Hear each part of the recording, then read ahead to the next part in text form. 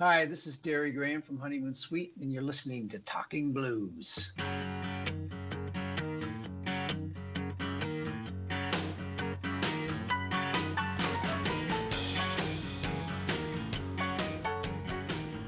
I know you started off with the piano. Is that just because your parents thought you should learn how to play the piano, or how did the piano come into your life? My dad played piano. My dad was a doctor, but he absolutely loved playing the piano and playing his classics. So he would be a doctor during the day, then he would come home at night, and we had this beautiful black grand piano in the house. And he would come home and play the Beethoven and the Chopin and the Mozart and all that. So as little kids, we would go to sleep at night and hear the piano downstairs because that's when he would play. So I've heard those songs many times over my head. And when I hear one of those Beethoven or Mozart classics, it always reminds me of being a child because I recognize the melodies. But yes, he wanted to enroll us in lessons, and of course, piano was the first instrument that all us kids had to take the piano lessons, whether we liked it or not. But I'm glad I did because it taught me how to read music, and it gives you a great understanding of any instrument. And I didn't like piano at first, but I kind of took to it, and I'm glad I did. Do you still play at all? Oh yeah, all the time. I absolutely do. I'm glad that I play keyboards. I've written, songs on keyboards. I've written like "What Does It Take?" I wrote on a keyboard. I don't play tons of keyboards, but I got away from it for a long time in the 80s since I was just into rock guitar. But in the last 10, 15 years, I've gotten back to playing a piano because I have one in my house now, and it's just a beautiful thing to have. And I do keyboards on the Honeymoon Suite records. I do a lot of the keyboards as well at home, the synth parts and that, because I just find that fascinating and it's fun. Okay, so how did the little piano player become a guitar player? Well, because playing guitar is way cooler than being a keyboard player. You can Did you jump around the see stage with the something though? piano. So did you see something or somebody that you thought, wow, that's what I want to be? Yeah, I mean, just growing up, I think that how old was I when I started playing guitar? It just I was fascinated by just guitar players, and Jimi Hendrix and Led Zeppelin. And I remember, what did I see? There used to be this show on CBC a long time ago, and I forget what it was called, but it was out of Winnipeg. It might have even been the original, the Guess Who members, because they had a TV show or something. Yeah, yeah. And I remember they would come on every week on the CBC, and it was like a music variety show. But they had this rock band that played all the cover songs. And I remember the guitar player had this big 335, and I thought that was the coolest thing I'd ever seen. And I just decided I really wanted to play guitar. So I made a deal with my dad. He didn't want me to, but he said, look, if you can keep your piano lessons up, we'll get you a guitar and you can kind of play around with that. But he didn't think I was serious. How long did it take until you thought you were serious? Ron, about 10 minutes. I just wanted to be a guitar player. It's not like I saw Elvis on Ed Sullivan or anything. I don't know what it was. I think I just saw guys on TV, or maybe it was somebody I saw on TV, or maybe I saw a rock band or something. And I just thought guitar was just the coolest thing ever. And I wanted to play it. And did the instrument come easy to you? It did. It did. And partly because of my piano training. And I also had a great first teacher too, who was he was also a doctor, and he was a doctor friend of my dad's, but he was kind of like a bohemian hippie type doctor. He was the coolest guy. He played accordion and piano and guitar, and he lived right behind us at our house, like we were neighbors. So I just walk over to his basement and bring my guitar, teach me the goofy, row the boat ashore stuff. He taught me like House of the Rising Sun, and he had Jimi Hendrix albums and Santana albums. So it was he got it, And so I was interested from the start because I was learning the cool songs, and he would have chord charts, and from learning piano and notes, I kind of transferred what I knew in the keyboard to guitar. It was much easier to know where all the notes were. Wow. Um, At what point did you think this is what you wanted to be, a musician?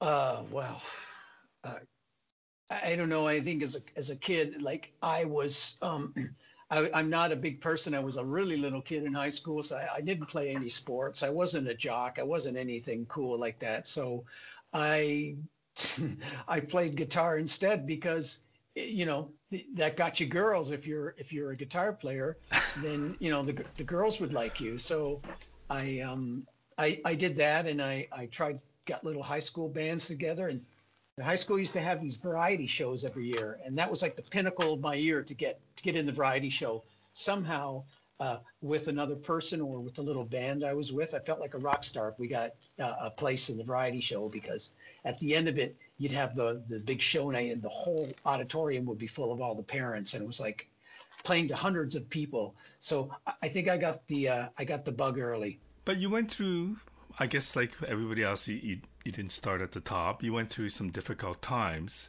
I think you were in a band called Stitch, and you did a single at that point. Oh wow, you've done your homework. Um, Yeah, man.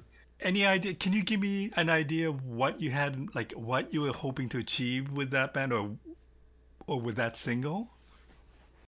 Wow, this you talking about the Stitch single? Yeah, and that time of your life. Um, well, it was to me, it was all about getting in a band, which I thought was the coolest thing. I knew some guys, and I knew a guy, a friend of mine. He was a drummer, and his parents would let us rehearse in the basement. And we had another guy that played guitar, so we would just go over there and make all kinds of noise.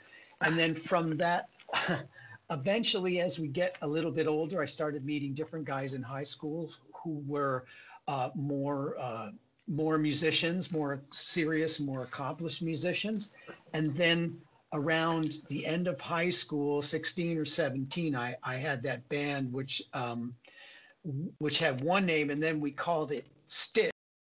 And at about the same time, we were playing just some gigs around town, and we got like a manager, a little a local manager, and he had some connections in Toronto, and he decided like that we would be a good band, and he wanted to develop us into an original band. And I was starting to write songs, so it was just a natural progression. It was like one thing after the other, where we were just a little cover band, and then we were writing our own songs, and then this manager guy got us up into a studio in Toronto to cut a single.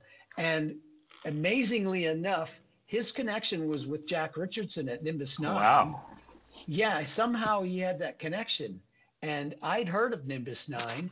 And so we went up there to cut like this was actually our second single, which was called Julie. I don't know if that's the one you're talking about, but we went up there, and the Bay City Rollers were actually recording there at that time. They were doing an album. So we would go in during the day because they would come in at night, and there'd be all these stuffed animals and stuff all over the studio, from their fans. But it was my first taste of seeing what real rock stardom was like, seeing the craziness around that band.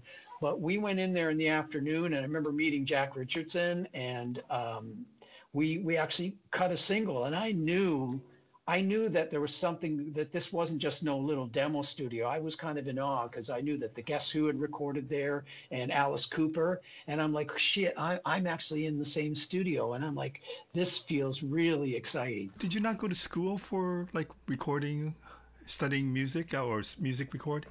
Yeah, I did. After high school, I actually went to university first for about 4 months, and I said, this is not working for me. So I quit, and I got a job. And then I went on the road for a year with my band up in Northern Ontario, just because I didn't know what to do. And then I applied at Fanshawe College in London, because when I found out that there was actually a college that had music and recording, that was kind of like I came I met my dad halfway. Of course, being a doctor, he wanted me to go to medical school or be a lawyer, Right. or something, and go to a university, but that wasn't going to happen. But if I told him, like, Dad, I will go to college, but I really want to go to this recording production course. So we kind of met halfway there, and I got into Fanshawe, and I spent about 2.5 years there, and it was amazing. I loved it. Did you think that that was a possibility to go into studio production? Well, that's what I went there for. You would either sign up for engineering, which is all the technical stuff, and I really Right. wasn't into that. And production was more the artistic side. So, oh hell yeah, I wanted to, like, right from my first early days with my early bands in St. Catharines. I'd actually recorded two singles um, in different studios. The second one being in Toronto. So I'd already got the studio bug at that point. I was just in awe when I was in a recording studio. So to go to Fanshawe and to learn how to work. And at that time, is 1-inch tape on like an 8-track, Right. Neve console or whatever. But still, it was amazing for me.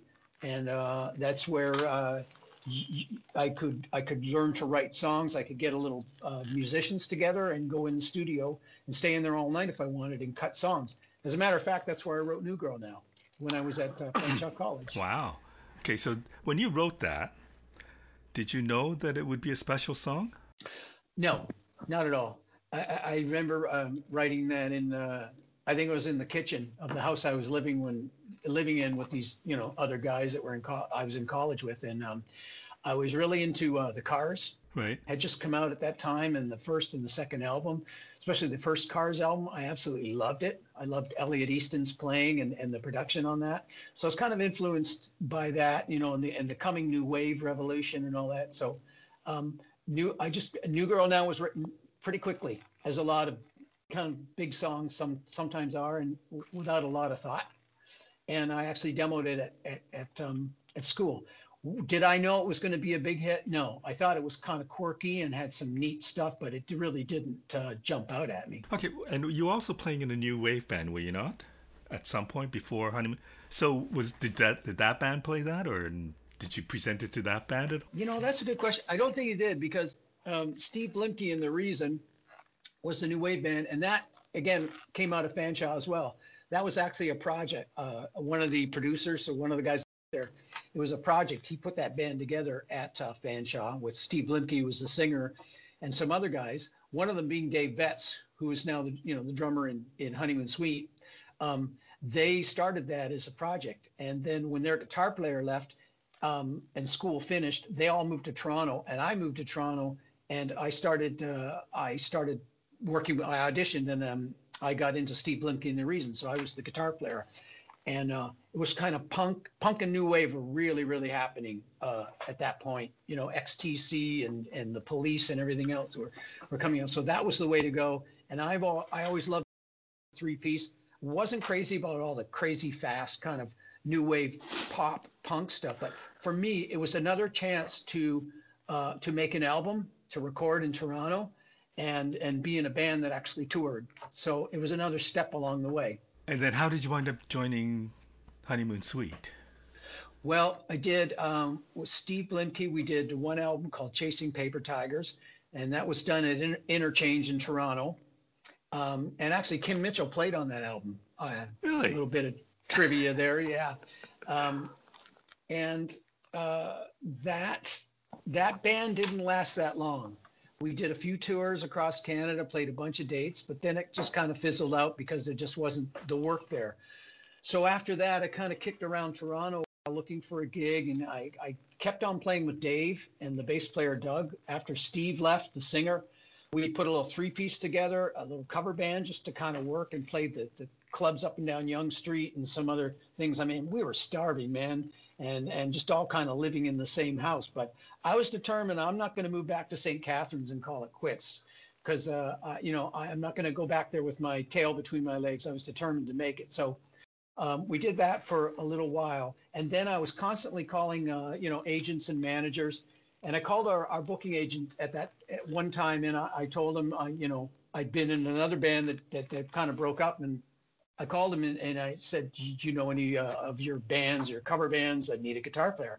And Johnny D had already started Honeymoon Suite about 6 months before that, and oddly enough, his guitar player was just quitting.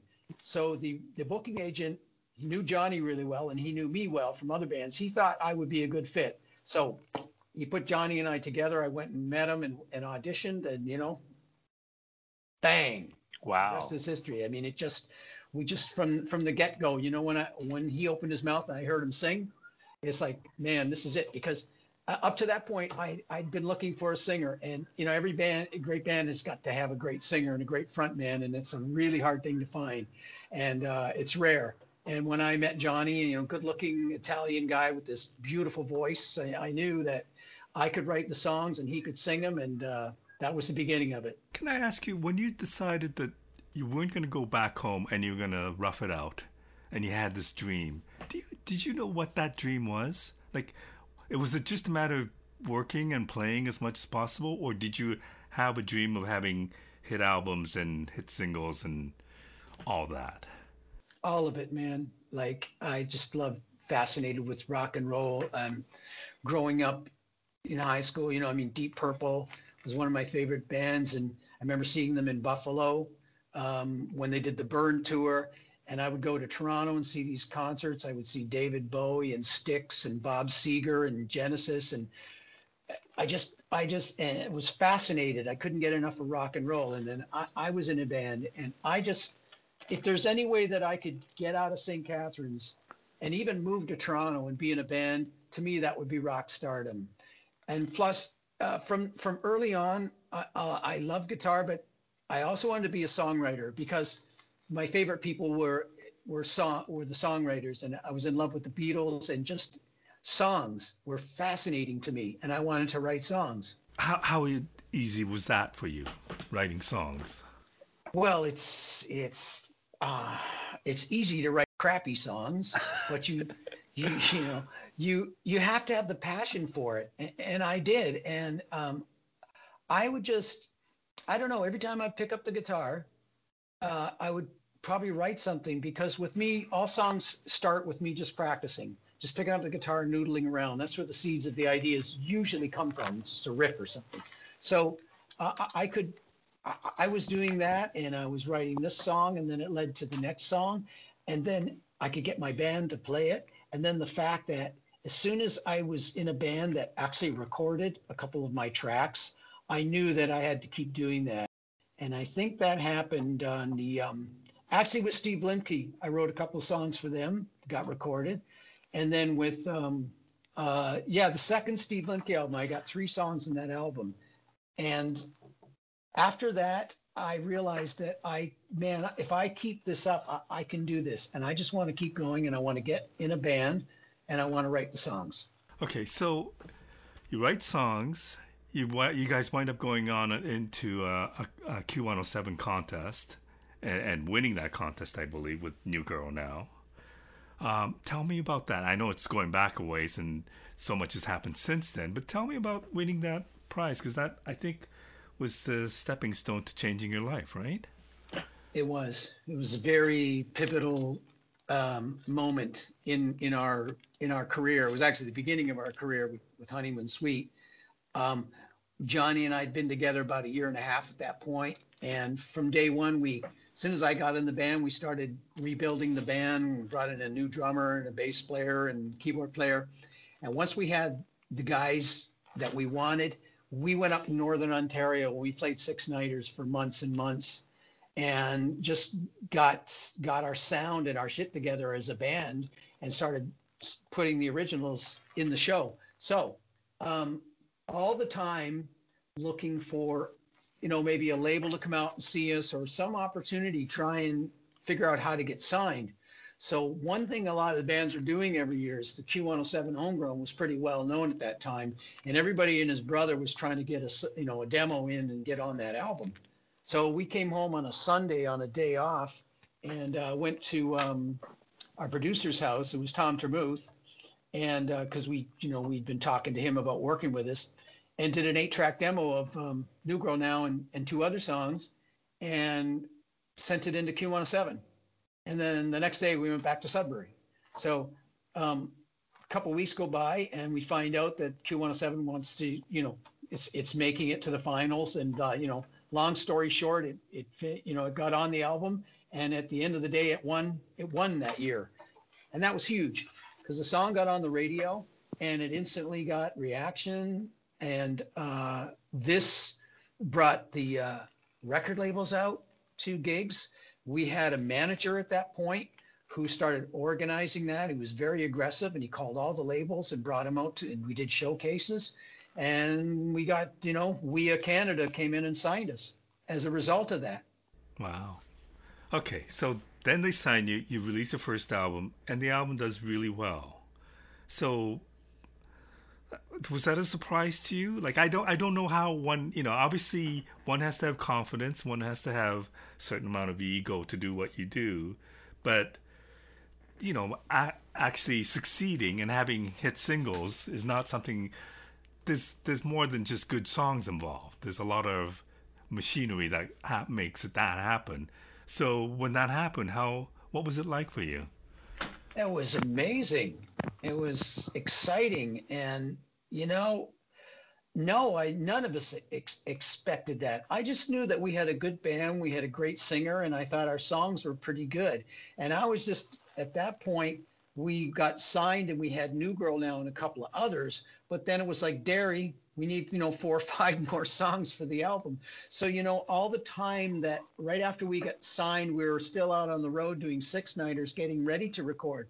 So I remember I was in Sudbury, I wrote "Stay in the Light" up there. And then another time we were in Sarnia, I wrote "What Does It Take?" That was for the second album. But I was just writing songs during the daytime in my hotel room and just kind of banging them off. And it seemed to be a lot easier back then because it was just like stream of consciousness. And these were quick kind of rock pop songs. They didn't have to be really deep. And they were perfect for that album as a collection. So it's just timing. But you also have to remember that was at 1983 or so. It was the beginning of the video age. Right. So Much Music and MTV were just beginning and exploding at that point, the whole video thing. So it's a lot of timing too. We had the right sound, we had the right look, we had a major label, and you know what? We had videos. That was so crucial. Much Music got on board. We did New Girl Now, we did Stay in the Light, Wave Babies, and I don't know, Burning in Love. We did 4 videos, like bang, one after the other. And this instant success, it just drove the sales of the album because the kids could see us on TV because everybody went home and watched Much Music after school. So Right. all of a sudden they're seeing Honeymoon Suite. It made us kind of like instant stars, across the country, which you didn't have before. You just had radio. So that was instrumental in really driving the success right through the roof. So were you able to tour at a different level immediately? Pretty much. It got us out of the clubs. All of a sudden, we didn't have to be a cover band. We only had one album's worth, so we'd have to do our in a set of 60 or 70 minutes. We didn't have enough songs, so we'd have to throw a cover in, or maybe do a song twice. But as soon as we got signed and the record came out, all of a sudden we're opening for people. We opened, I remember, for Triumph. We opened for April Wine and Aerosmith, and all of a sudden we're in arenas opening, and it's like, this is too cool. And we would go out and do our own little shows. Now we're into some soft seaters and sort of headlining smaller shows. And then from that, the record got picked up by Warner Brothers in LA shortly after it started to explode in Canada. And Warner Brothers put it out in the States. They got New Girl Now on MTV. And next thing you know, we're on a tour bus and we're supporting Jethro Tull across America, which was our first U.S. tour. So, it was a wonderful time of things. It's just a whirlwind, like one thing after the other happening, but all good things. I know that's good things, but do you feel pressure then? Like now you have hits, so now you got a next album to worry about. You had 4 hits, so do we have to, live up to that standard? Yeah, well, me being the main writer, it was always in the back of my mind. I think the first part of it, we were just enjoying the success, that we were just having a great time being this young band and having all this success and breaking out, playing arenas and being in Texas and being in Florida and places we never thought we would get to as a band anyways. So we enjoyed that for a while, but we knew at the end of the tour that everybody's going to be looking at Derry to come up with songs, because now it's your second album and it's got to be better than the first. So Yeah. I always had that in the back of my mind, but I just kept on doing what I always did, like in the bar band days, is I would spend my days in the hotel room or on the bus, and I'd write songs because I knew it was coming. and I tried to build up the catalog and just keep writing. Did you ever doubt yourself? Every day. No, because Austin, I just think you're sitting there dreaming of being a musician full time and having some success, and very quickly I think it's very quickly. I don't know if you saw it that way, because I know you put in some long hours and many years of touring not so great places, but when it happened pretty quickly. And I don't know if one could imagine that, or if it's even realistic to think that they would have the kind of success that you had. Was it, did I ever doubt myself? Was that the Yeah. question? Well, I think every songwriter is a bit of a neurotic, we go, yeah, we just never think we're good enough, and you have one hit and that's fine, but you're only as good as that last song. Of course I had doubts, it's like kind of a blessing and a curse to do this, but I just, I don't know. I just kept going and tried to, you're trying to please everybody at that point. I'm just trying to come up with the best songs that I can. And don't forget, I'm also working with Johnny, and our keyboard player at the time, Ray Colburn, was a great writer. He wrote Feel It Again, and he was kicking in some great material. So it's like, yeah, there's a lot of pressure, because once the success happens, you've got a lot of cooks in the kitchen, too many. Everybody telling you what to do and what to wear and this and that, because now there's big money involved. So it gets a little tense, gets a little stressful. What would you have learned from the experience of opening up for the bands that you mentioned, like Aerosmith or Jethro Tull?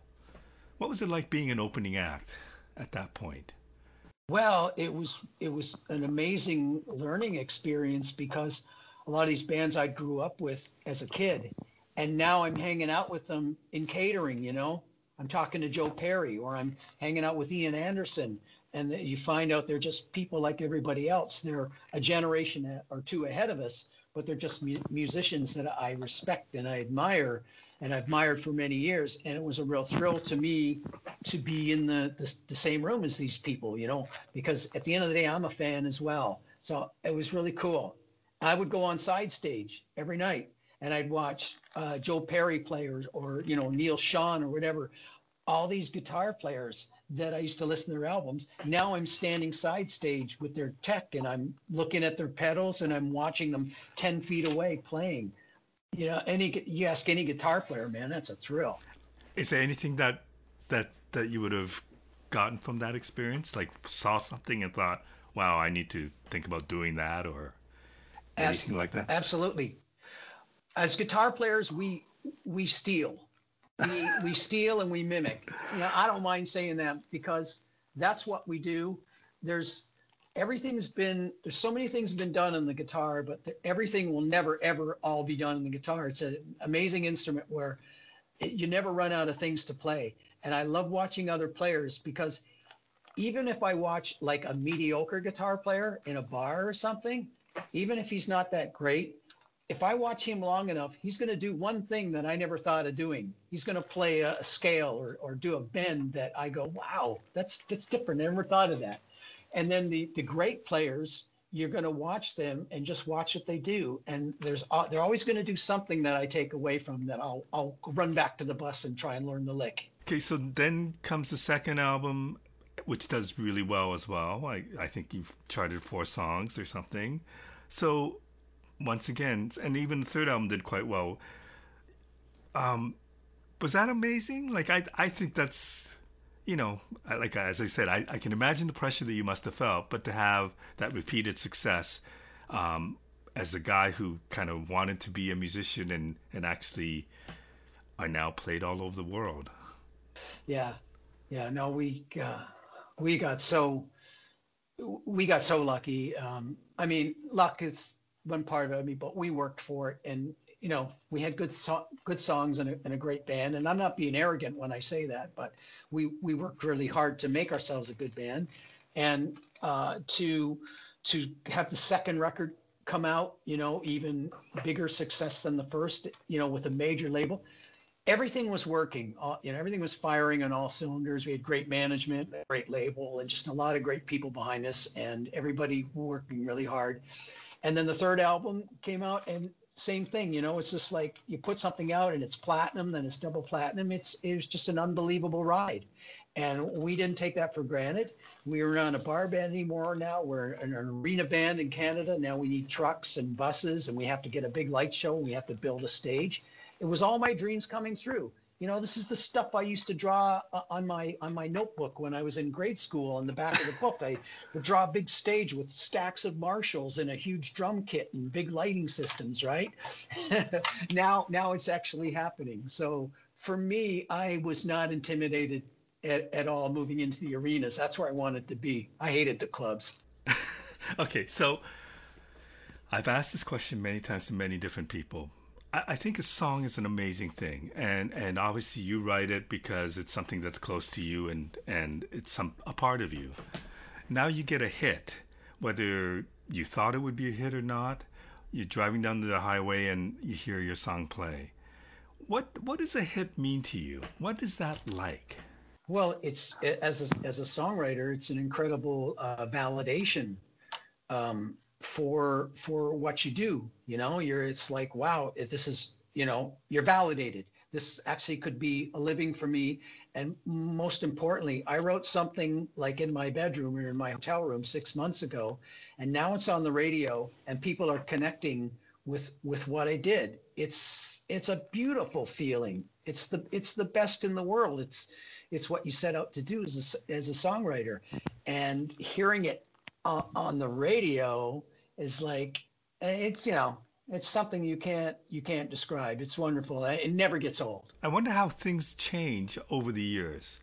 Like if you hear one of your songs, like New Girl now versus 20 years ago, whatever. But I mean, let's just say you're out for a drive and you just hear it. Is it any different a feeling than it was back then? Well, it's a different time now. It's not, I'm a lot older and have written a lot more songs and had a lot more life under my belt. But no, if I go in my car now and I hear it on Hair Nation or something, I'm like, that's cool. That's very cool, because, we're 35 years later.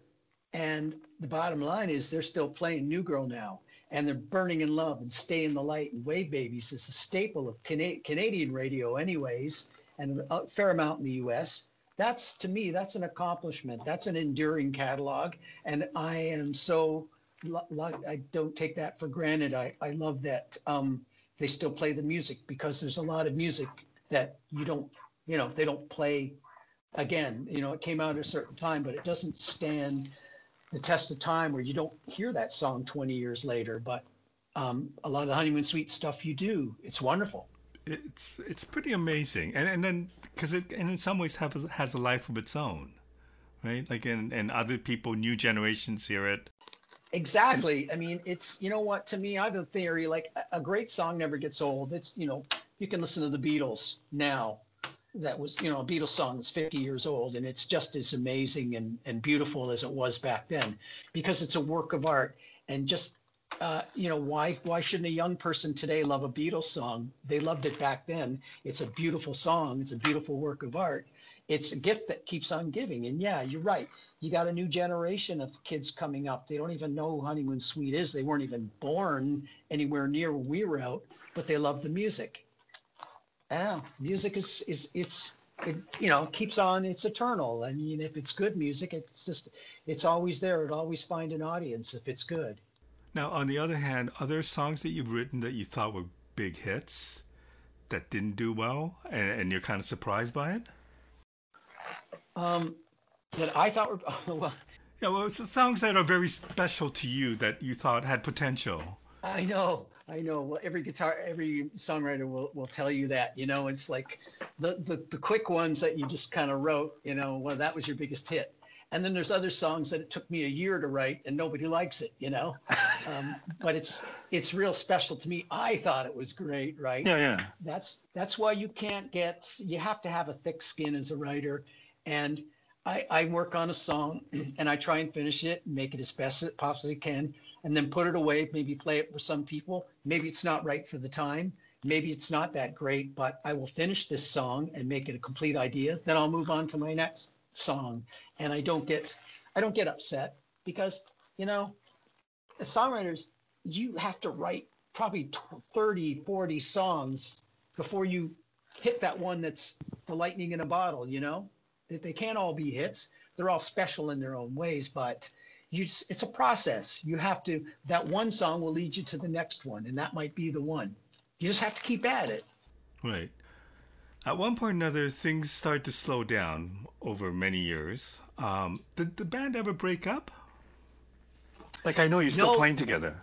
You never yeah, did. no, we didn't. No, things started to fall apart, you know, late 80s, early 90s, largely because, you know, we had management problems, you know, the usual whatever things and declining record sales. But when the 90s came in and, you know, grunge, Nirvana and all that, um, through no fault of our own, it just killed the 80s. It killed the melodic rock bands of the 80s, pretty much all of them. And it's that's what music does. The business is runs in cycles, and it goes up and it goes down, and it goes through changes. So it went over to grunge for the 90s, which I wasn't a big fan of, but you can't control that. So Johnny and I just kind of took a step back. Some of the guys left the band, and we just did other things. But Johnny and I always stayed together as a band. We never broke up. We just, there wasn't that many gigs to do that made any sense. So we wouldn't play as much. But when we played, we'd get great guys, players in the band, and we go out and we, you know, we kept our heads up. We didn't scrounge, you know, we kept our pride and we played good shows, but we just didn't play that many. So there was some pretty lean years there during the 90s, but we always kept working and making little albums and writing because again, like I said earlier, you don't do this for the money. It's the long haul, and I don't quit. And here we are. Thank God the music came back around in the early 2000s. Now it seems the melodic rock is back, and it's really benefiting us. Did you know when it came back?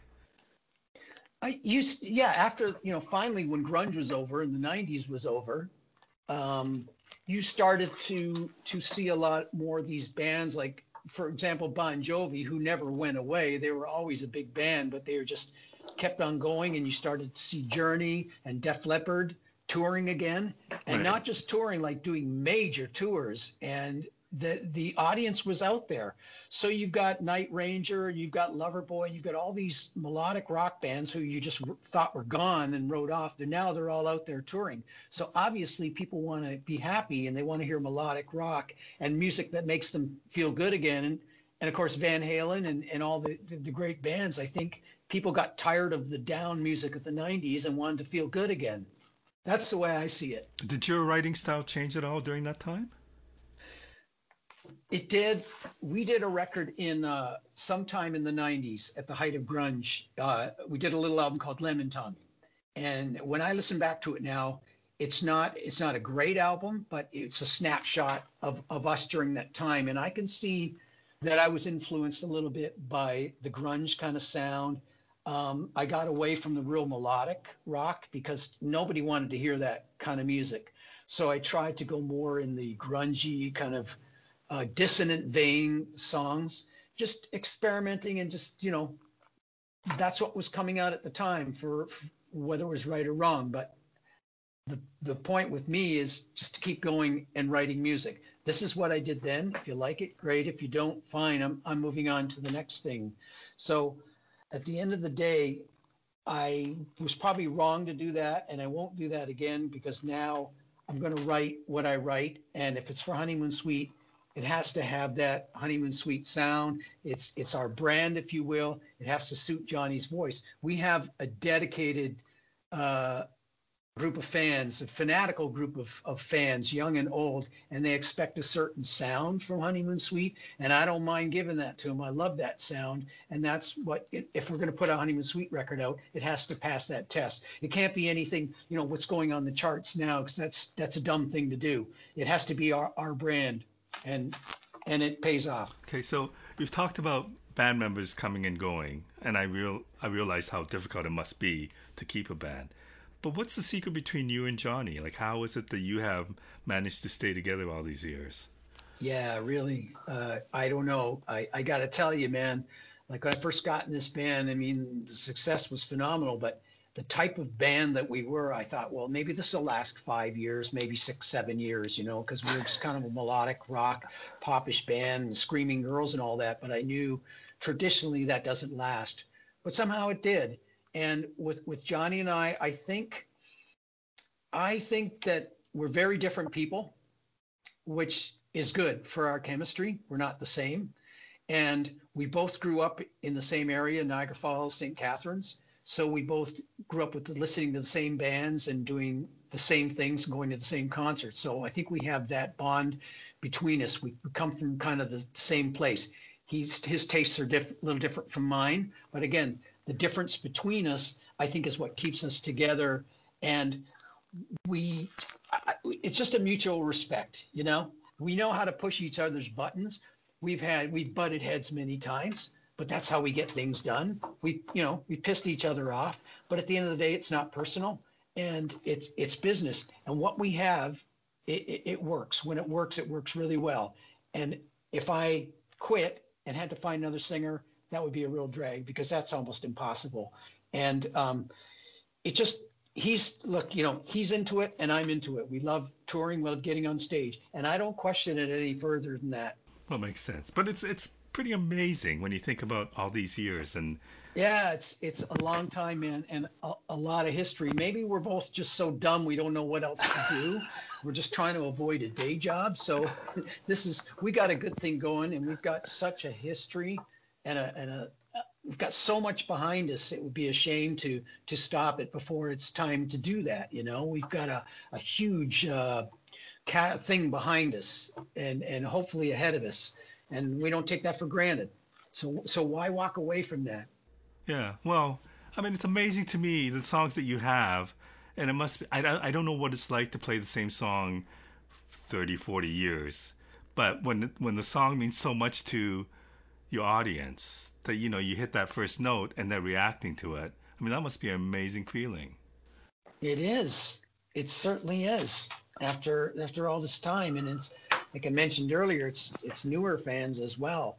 And again, it comes back to me, to my dream as a songwriter, to one day be on stage and play that chord and listen to the audience react. Because when I was a kid, I was in the audience, and when that band started that song, I went nuts. So I know that feeling, and if I've written that song that makes people do that, I'm still excited by that, and it inspires me to write the next song. So you're in the middle of finishing a new album that's been kind of interrupted, but tell me a little bit about the new album. Well, there's no title for it yet. We've been working on it for about a year and a half. It's being produced by a guy named Mike Crumpus, who's originally from Toronto. He's a producer, guitar player, a very talented guy. I'd reached out to Mike a while back, right before the record, because he worked with me. I have a daughter, Leah, who's 20. No, sorry, she's 19. She's a singer-songwriter, so she was doing her album a few years back, and I reached out to Mike, who was living in Nashville at the time, and we were going down there a lot to write and stuff, to maybe work on a song. So we did. We went to Mike's studio, and we cut a song for Leah's record. And then from there, Mike was saying to me at that time, he was also starting a new label. And he'd always been a Honeymoon Suite fan since he was a kid, because he grew up north of Toronto. And at the same time, we'd started doing demos, Johnny and I, looking maybe to do a new record. So one thing led to another. I sent Mike the demos. He loved them. And he said, let's work together. So we started going down to Nashville and writing and cutting the tracks. And then Mike, 6 months ago, decides to move to England, and we're about 3/4 of the way through the record. So now we have to go where Mike goes. So Johnny and I had made several trips to England doing guitars and vocals, finishing up the tracks. And that was in February of this year.